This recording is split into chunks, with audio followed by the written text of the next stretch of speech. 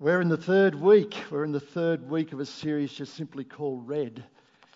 And the idea behind the series is that we are looking at the words of Jesus, which in many editions of the scripture are printed in red.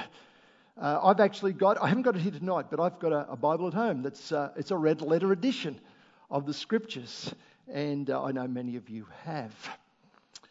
A couple of weeks ago, Murray introduced the series to us, the Red series to us. He took us to the words of Jesus in, I think it was Matthew 10. And he spoke about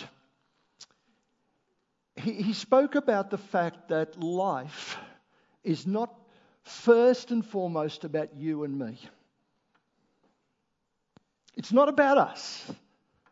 Life is about God revealed to us. He's been made known to us in the person of Jesus. And we get that wrong. I get that wrong. We get that wrong.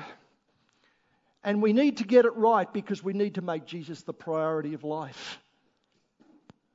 He's the first and the last. That's what he said. I'm the first and the last. And he said, and I'm all in between too. I'm the Alpha and the Omega, and he's every other letter as well. And then last week, Ross took us to John 13 and spoke to us. He clarified this whole idea of God's mission. And God is a mission that He is renewing all things. He's drawing all things back to Himself. And Ross said that one of the places it starts and it continues is in the example that Jesus gave in John 13, where Jesus took up a towel and a basin and He washed disciples' feet. No one else there. He took the lowliest of lowly roles and He washed disciples' dirty feet. These were disciples who would deny Him, they would desert Him, and they would deceive Him. And yet He washed their feet. And it was a humble, and yet it was an active, very practical role that He took on. Someone had to do it, and He did it. And that's what Christian ministry is about. It's bigger than this church or any church. God's involved. It's His mission. But we're called to it. And if Jesus would serve us like that, then we're called to reach out and to serve others. And so tonight I'm going on into this series, and I want to take you to Matthew chapter 7. But before I read from Matthew chapter 7, I want to share with you over the past couple of years. Maybe it's got something to do with age, but the last couple of years I've been thinking more and more. If I was to preach my last sermon, what would I say? What would I say? God willing, this is not my last sermon. Although sometimes in the preparation I wished it was. Because preparation for me is hard work. I can always think of something else to do. But I want very much, when I'm going to preach, to pass through what I'm going to say. I want to pass it through the filter if this was my last sermon. I want very much to share with you what He's been pressing in on me. And so we go to the Gospel of Matthew. And the 7th chapter, and I've got it in big print here because I need big print. Jesus had just finished. He was just finishing his amazing sermon, which is called the Sermon on the Mount. And as he finished, I believe he was pressing for a decision. He wanted people to make a choice. Jesus was never one just to say something and have people come up and slap him on the back and say, that was good. He wanted response. Basically, he wanted response not only to what he'd said, but he wanted response to who he is as the king of this incredible kingdom that is now started and growing. He was speaking to two groups of people there that day. One was large. It was diverse. It was filled with people with all sorts of worldviews. People who were in all sorts of areas of life, pursuing all sorts of pursuits and priorities. And I guess the thing about these people is that they didn't really have an encounter with God personally. That's the main feature of that group. The other group was smaller, and they had a personal meeting, a face-to-face with Jesus. And now they were living humble, servant-like, dependent, obedient lives as disciples of Jesus. And right throughout this message, Jesus is talking. He's talking about two ways. Two approaches to acceptance with God, two kinds of morality, two types of devotion, two levels of love or forgiveness, and two approaches to prayer. And nowhere in the sermon does he offer middle ground. You know, it's nice when there's middle ground, isn't it? I like doing opinion polls where they give you an other option. It's always harder when it's a yes-no. Well, there's no middle ground in the Sermon on the Mount. Because Jesus was saying the kingdom of God isn't a both and, it's an either or proposition. And so as he finished his sermon, he pressed hard for a decision. And the rest of his and as in the rest of his sermon, so in the conclusion, he says there are two roads to walk.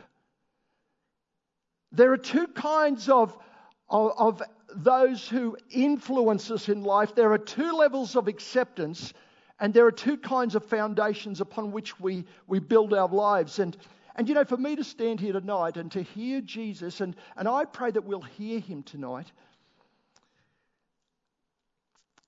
and for me to say, well, I can't decide. I'll leave it till another time. You know, that's actually making a decision. Around 40 years ago, in fact, it's over 40 years ago, I was in my first ministry in the city of Newcastle. I think they mentioned Newcastle tonight. My first church was in Newcastle. I was 23 years old. How many of you are 23 or older? I guess most of the people here tonight are 23 or older. I was 23, and I was called into a ministry in a church, Kerry and I. And they were the days when you preached twice every Sunday and you had to preach a different sermon. Boy, did I dish up some stuff that, they were a really gracious, caring, accepting church. They mightn't have loved the messages, but they loved the preacher. That was good. And I can remember one night very clearly, one Sunday night. And as we drew to the conclusion, I asked a question. And there were some young people there that night. There was a group of young blokes sitting right in the front seat. I guess they were somewhere between 12 and 16 years of age. And I said, everyone here tonight is going to make a decision. And there was this one young bloke sitting there and he was going, no, I'm not. No, I'm not. Let's go to Matthew 7. In verse 13, Jesus said this. He said, enter by the narrow gate. For the gate is wide and the way is easy that leads to destruction. And those who enter by it are many. For the gate is narrow and the way is hard that leads to life. And those who find it are few. And I find a question there. There's a question that comes out of those words. And the question is this: which road are you on? Which road are you on? You see, Jesus said everyone is on a road, one of two roads. And those two roads are headed towards an ultimate eternal destination. And the destinations are either life or destruction. You know, even for me to say that, in some circles, in some churches, for me to say that would be very unpopular. Very unpopular. You see, in some places it's considered, those words of Jesus are considered confining and restrictive, unsophisticated and regressive. But that's what Jesus said. And if you've got a problem with this, then you go and talk to him about it. That's what he said. So which road are you on? The world loves breadth. The highest value held in our country today is tolerance. We live in a country which most people don't understand what tolerance means. For most people, tolerance means you can believe what you want. That's what tolerance is. Until you say, well, that's not right, and then everybody becomes intolerant. Our world, our society loves tolerance but hates absolute standards. The idea of fixed standards and objective truth, universally applicable, is insulting to many people. And nowhere is this more true than in the world of religion. Now, I'm not saying the religions of the world say that there shouldn't be absolute truth. I've sat down with Muslim friends and they've laid out before me what they believe about God and how you get to God. And they're very definite. There's no movement there. But I find amongst the nominally religious and amongst the elite who are secular, there is this very clear idea that there are many ways to God. There is no right and wrong, and it's arrogant to say that there is just one way to God. And yet that's exactly what Jesus said. According to Jesus, everybody in this room here tonight is on one of those roads. Everybody. There are no multiple roads up the mountain. Now, Jesus said there's a broad road and it's wide and it's easy and it's occupied by the majority of people in the world. And you'd think that'd be a source of comfort. I'll give you an example. When I go swimming in the surf, I always go and I stand in the middle of the people. Because if there are any sharks out there, I sort of work on the basis they've got to get through others to get to me.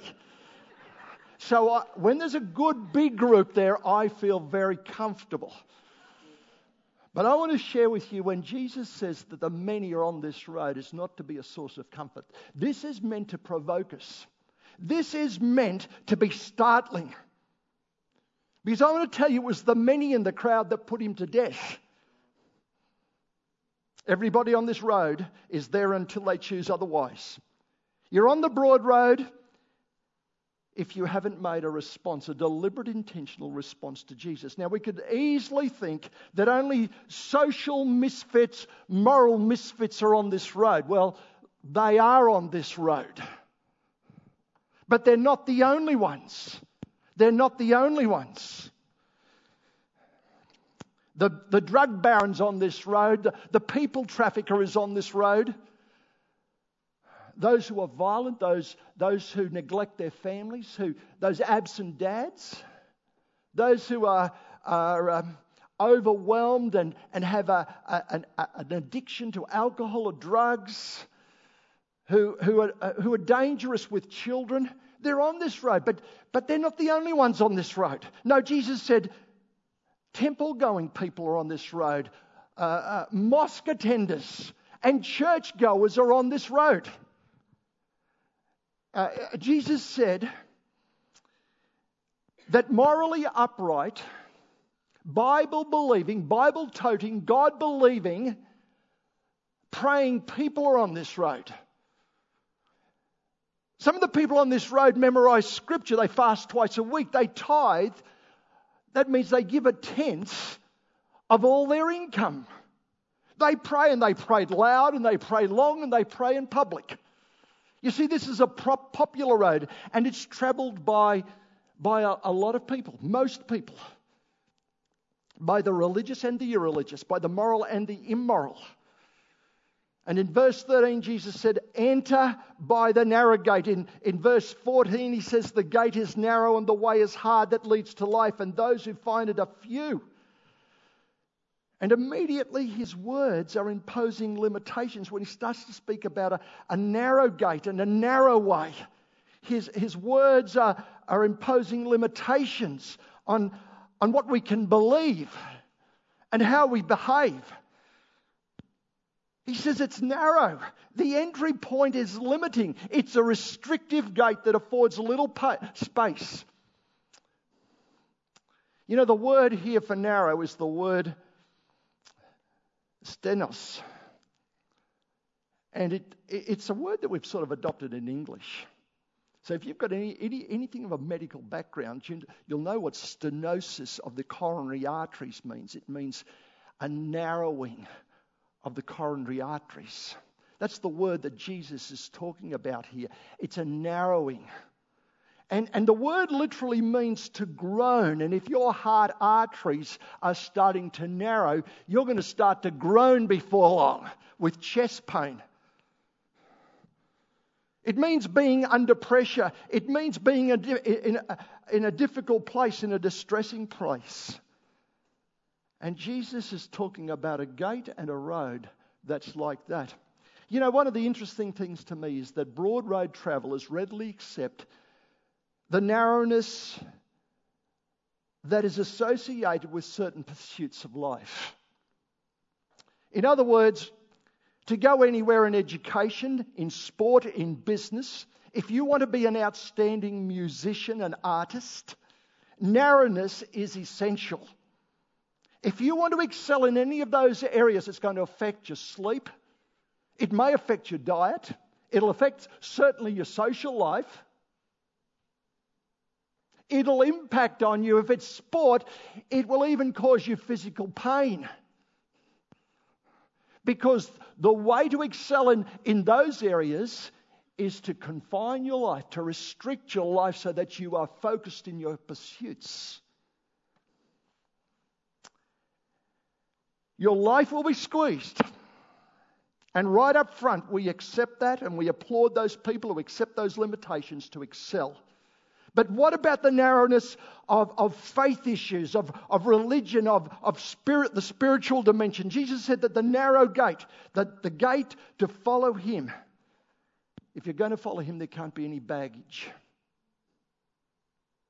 No self-sufficiency, no self-determination, no pride, because God is opposed to the proud and he lifts up the humble. No self-promotion. Murray was saying it's not about us. It's about him. It's not about glory seeking. Ross said it's not about getting a slap on the back. It's about humble, quiet service. That's what Jesus is calling people to do. In John chapter 10, Jesus said, I am the door, I'm the gate. If anyone enters by me, he will be saved. And in John 14, there is that centerpiece of Scripture where Jesus said, I am the way and the truth and the life. No one comes to God except through me. And there is nothing more restrictive than that statement, because Jesus is saying, I am the way. You know, the religious prophets and leaders of the world, they say, that is the way, or that is the way, or that is the way. But Jesus was different. He didn't point a way. He said, I am the way. And he is not only the one who tells the truth, he is the truth. He is the one consistent, enduring reality against which all else must be measured. And so if you want to know about God, we go to Jesus. If we want to know about ourselves, we need to go to Jesus. If we want to know about life, we go to Jesus. Because he is the truth and he is the life. He's the source of life and he supplies the supply of life. This gate is so narrow that only one can go through it at a time. And the idea is this, that you can't go into this way that is narrow to life on the shoulders of somebody else. You can't go in on someone else's faith. You can't go in on the belief system of your church. You need to come to grips with this yourself and make your own personal face-to-face. There needs to be a face-to-face with Jesus. You know where you'll end up in eternity will be dependent upon the road that you're walking now. So which road are you walking? And then in verse 15, Jesus said, beware of false prophets who come in sheep's clothing, but inwardly are ravenous wolves. I nearly said lions. You will recognize them by their fruit. Are grapes gathered from thorn bushes or figs from thistles? So every healthy tree bears good fruit, but the diseased tree bears bad fruit. A healthy tree cannot bear bad fruit, nor can a diseased tree bear good fruit. Every tree that does not bear good fruit is cut down and thrown into the fire. Thus you will recognize them by their fruit. And the question Jesus is asking here is this: who are you listening to? Who are the influences? Who's speaking into your life? And of course, immediately we think, well, it's the Bible teacher, it's the preacher. No, wait a minute. Let's not start there. There are 100 voices speaking into our lives. There are influencers speaking into our lives every day. When you walk out of your front door, there are those who are trying to influence you immediately. Every time you turn the telly on or a radio on, every time you open a book or a magazine, every time you listen to someone is exerting influence. And Jesus is saying, He's not saying don't listen, but He's saying choose what you're going to listen to. Be aware of what you're listening to. And then I really believe He is saying, especially, He's saying, be alert to phony preachers. He says, weigh what they say and examine how they live. All religious teachers need to be evaluated, including this one.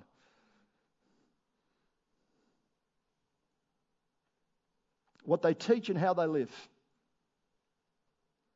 And if their lives don't match their words and their words don't align with the Scriptures, if they're preaching more than the Scriptures, then they're preaching too much. And if they're preaching less than the Scriptures, they're not preaching enough. And if that's the case, give them a flick. Because the influence is not the influence of the Word of God by the power of the Spirit through that Word. Can I tell you this? There are hundreds of preachers today going around and they're saying, Jesus saves, Jesus saves. But what they're banking on is that Jesus sells. Jesus sells. So who are you listening to? And then in verse 21, Jesus said this. He said, not everyone who says to me, Lord, Lord, will enter the kingdom of heaven, but those who do the will of my Father who is in heaven. On that day, many will say to me, Lord, Lord, did we not prophesy in your name and cast out demons in your name and do many mighty works in your name? And then I will declare to them, I never knew you. Depart from me, you workers of lawlessness. And the question that comes to me so strongly here is this: who are you trying to impress? Who is your Saviour? Who is the one who is rescuing you, who is delivering you? Who are you trying to impress? You know, the words of Jesus here are amongst the most searching, confronting, frightening words ever spoken. They impact on me right now. They shake me. Not to the point where I'm not talking about I'm losing the assurance of my salvation, because that's not the purpose of tonight. If you're a follower of Jesus, I don't want to shake the assurance of your salvation. But my concern this morning is this evening. I preached this morning too. So it is night, isn't it?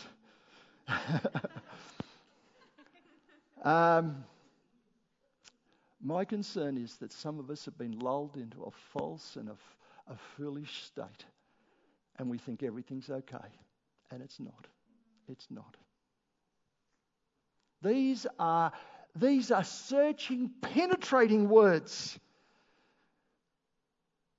And I will say, I never knew you. Depart from me, you workers of lawlessness. On that day, what day is he talking about?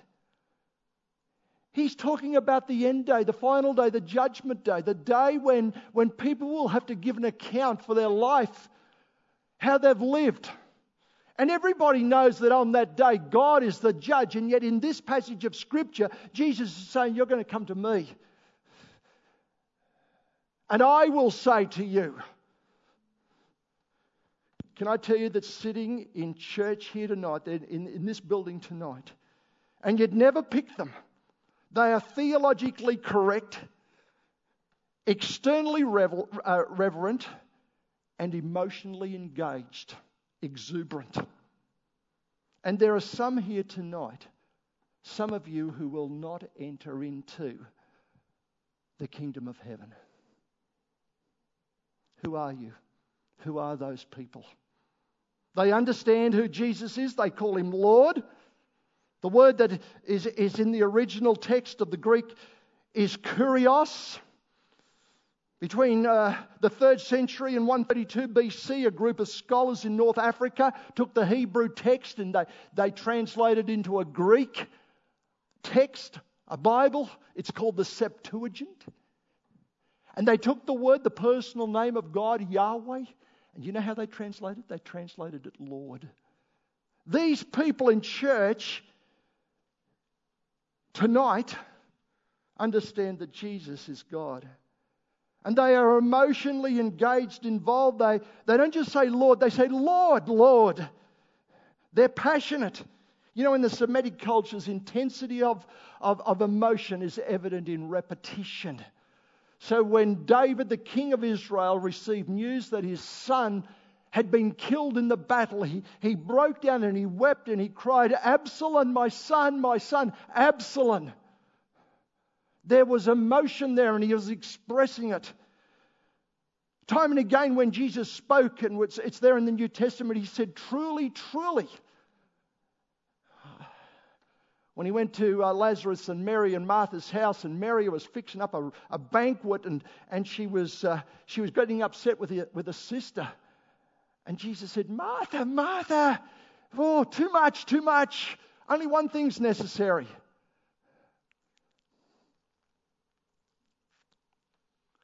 These are the people. And they sing with enthusiasm and gusto. There will be times when they'll weep. And they'll say to Jesus, but we prophesied in your name, and we cast out demons in your name, and we did many mighty works in your name. And they did those things. Jesus doesn't say, no, you didn't.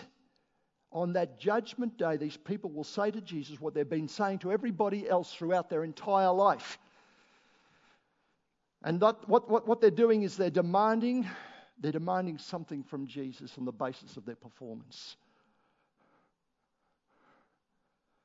They'll say, Jesus, it was all about you. I did it all for you. It was all about you. And he'll say, no, it wasn't about me. It was all about you. You did it for you. I wasn't even there. Because you were trying to build up a credit bank. You were trying to impress. I reckon we need to stop here for a minute.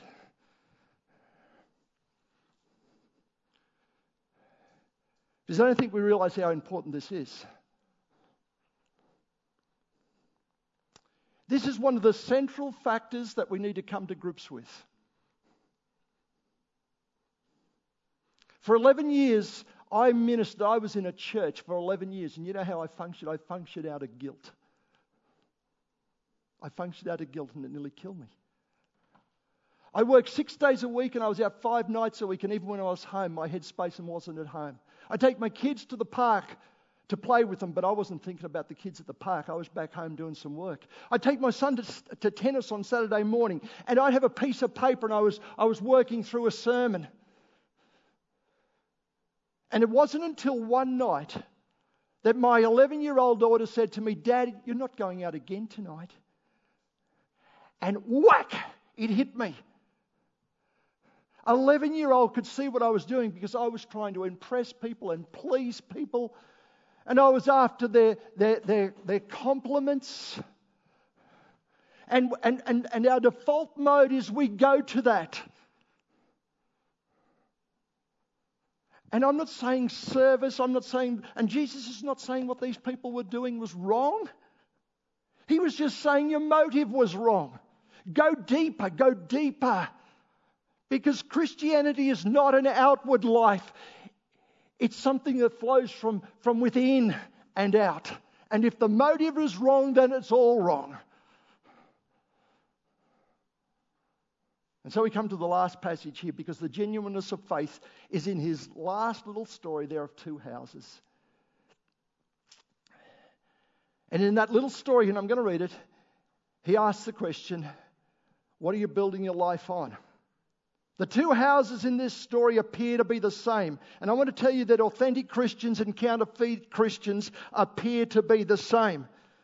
So what's missing? Well, it's here in verses 24 to 27. He said, everyone then who hears these words of mine and does them will be like a wise man who built his house on the rock. And the rain fell, and the floods came, and the winds blew and beat on that house, but it did not fall because it had been founded on rock. And everyone who hears these words of mine and does not do them will be like a foolish man who built his house on sand. And the rain fell and the floods came and the wind blew and beat against that house and it fell.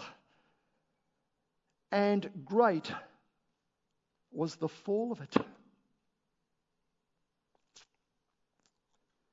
Everything turns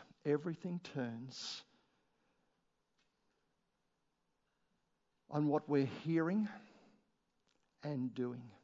You see, we listen, we hear words. We listen to words, but we don't hear with the heart. There's an ear in every heart. There's an ear in every heart.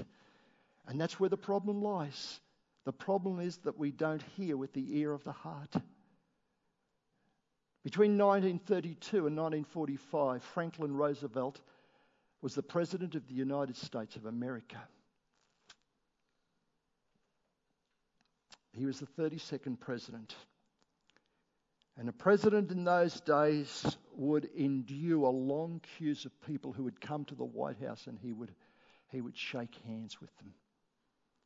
And he was really upset because he said, when I talk to people, they don't really hear what I say. And so he thought, I've got a little experiment. I'm going to do this. So the next time there was a group of people who came, as each person came and shook his hand, he leaned over and he said, I murdered my grandmother this morning. I murdered my grandmother this morning. And the guests responded with phrases like, marvellous. Keep up the good work. We're proud of you. God bless you. And that wasn't until he greeted the Bolivian ambassador. And he leaned over to the Bolivian ambassador and he said, I murdered my grandmother this morning. And startled, the ambassador leaned over to him and said, in a whisper, I'm sure she had it coming. You see, we listen, we hear words, but we don't hear with the heart. And until the person of Jesus and the words of Jesus melt your heart, your direction and your destination won't change. Has Jesus melted your heart? Does his words affect you? The Bible recognizes no faith that does not lead to obedience, and that's how you know if your heart's been melted, because you're submissive. So the Bible knows no faith that does not lead to obedience, and it recognizes no obedience that doesn't come from faith. The Bible is very clear. There are two ways to obey God. The one is so that you will be accepted and loved. The other is because you know that you are totally accepted and loved. So why do you do ministry? Why do you serve? Why are you the person you are? Obedience. Do you obey because you're after acceptance and love from God, from other people?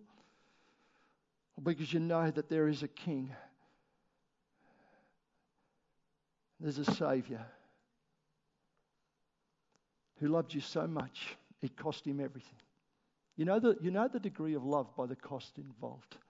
No, there was never a greater cost Not in all of history was there ever an expression of love with such a great cost. He spent it all. He gave it all. And when you know that you're loved and accepted, it'll melt your heart. And you'll want to obey. You'll want to obey. I got some more stuff here, but I want to tell you a story. I'm going to finish this story.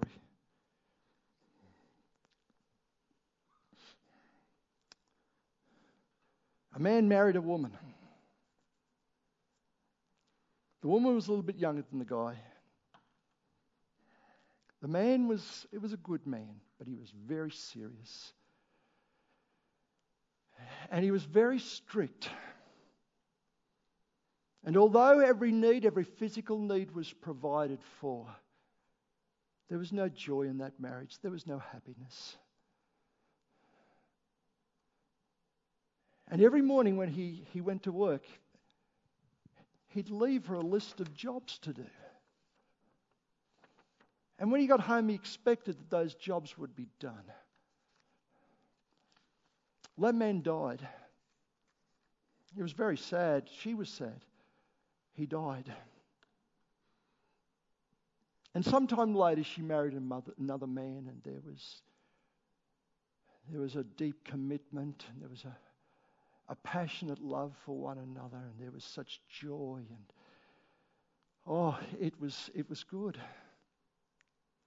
And one day he went to work, and she got her out the house, and she went up to the bedroom, and she opened a drawer. She was doing something in the drawer, and she found in the drawer one of those lists of jobs that the first husband gave her. And she started to read through the list of things. And it suddenly hit her that she was still doing the same things. But not because she had to, because she loved this new man so much she wanted to. It was a great joy. She didn't even realize she was doing it.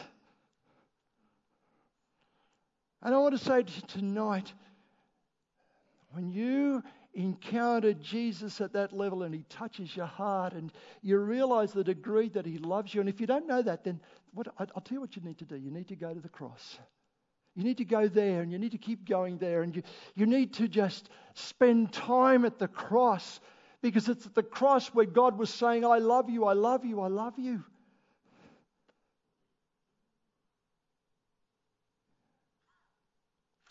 You know, in this life,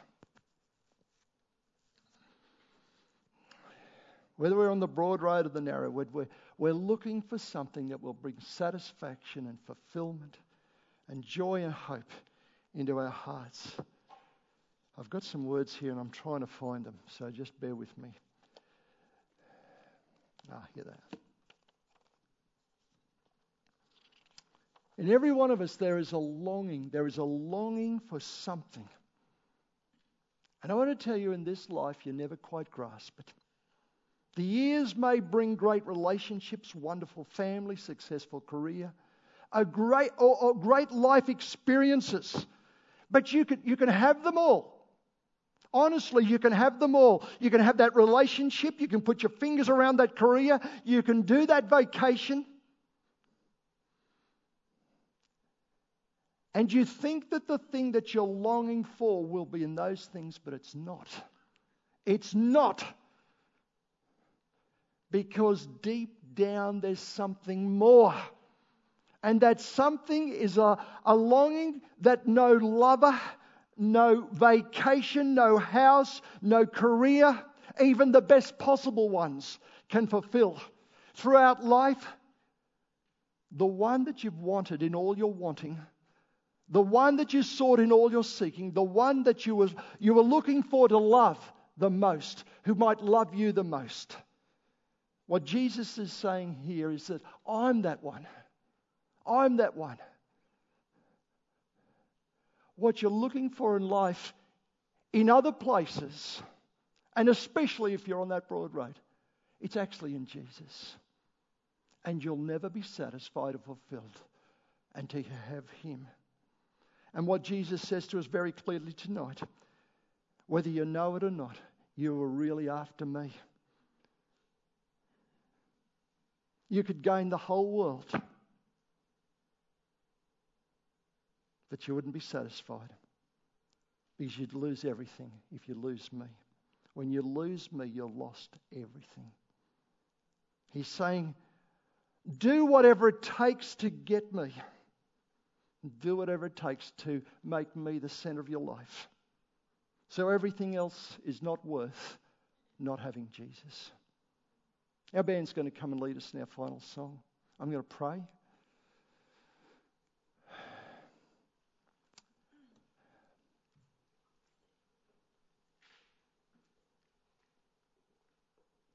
I know, just by the very law of averages, that there are people here tonight that are on the broad road. I don't know where you're at. I've got to be honest with you. I don't know a lot of you very well, Dot. I don't know where you're at. But Jesus knows where you're at, and you know where you're at. And the question is, which road are you walking?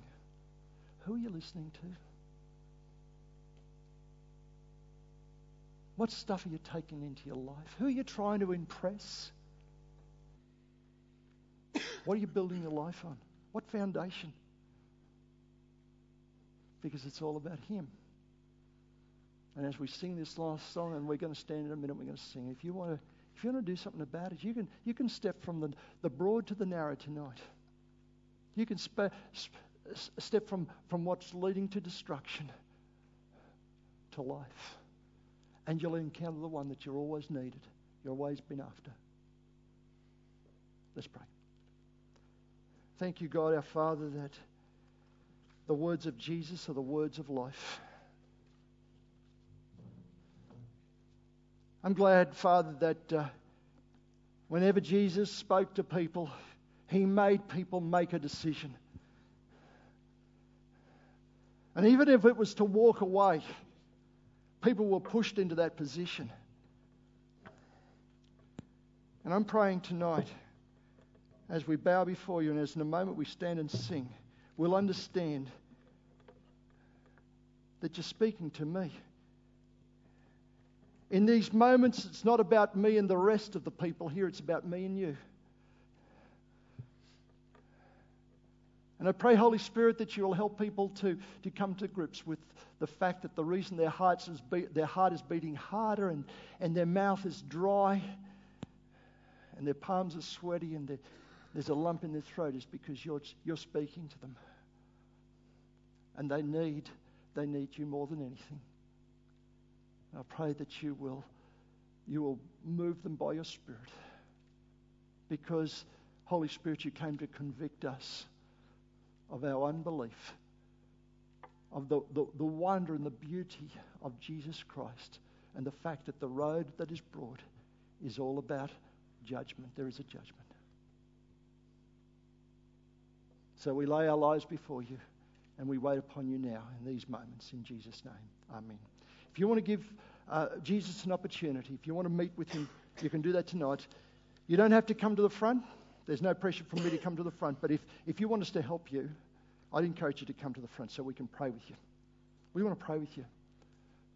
And we want to support you. There's not anyone in this room who's against you tonight. So over to the guys here. Let's stand and sing.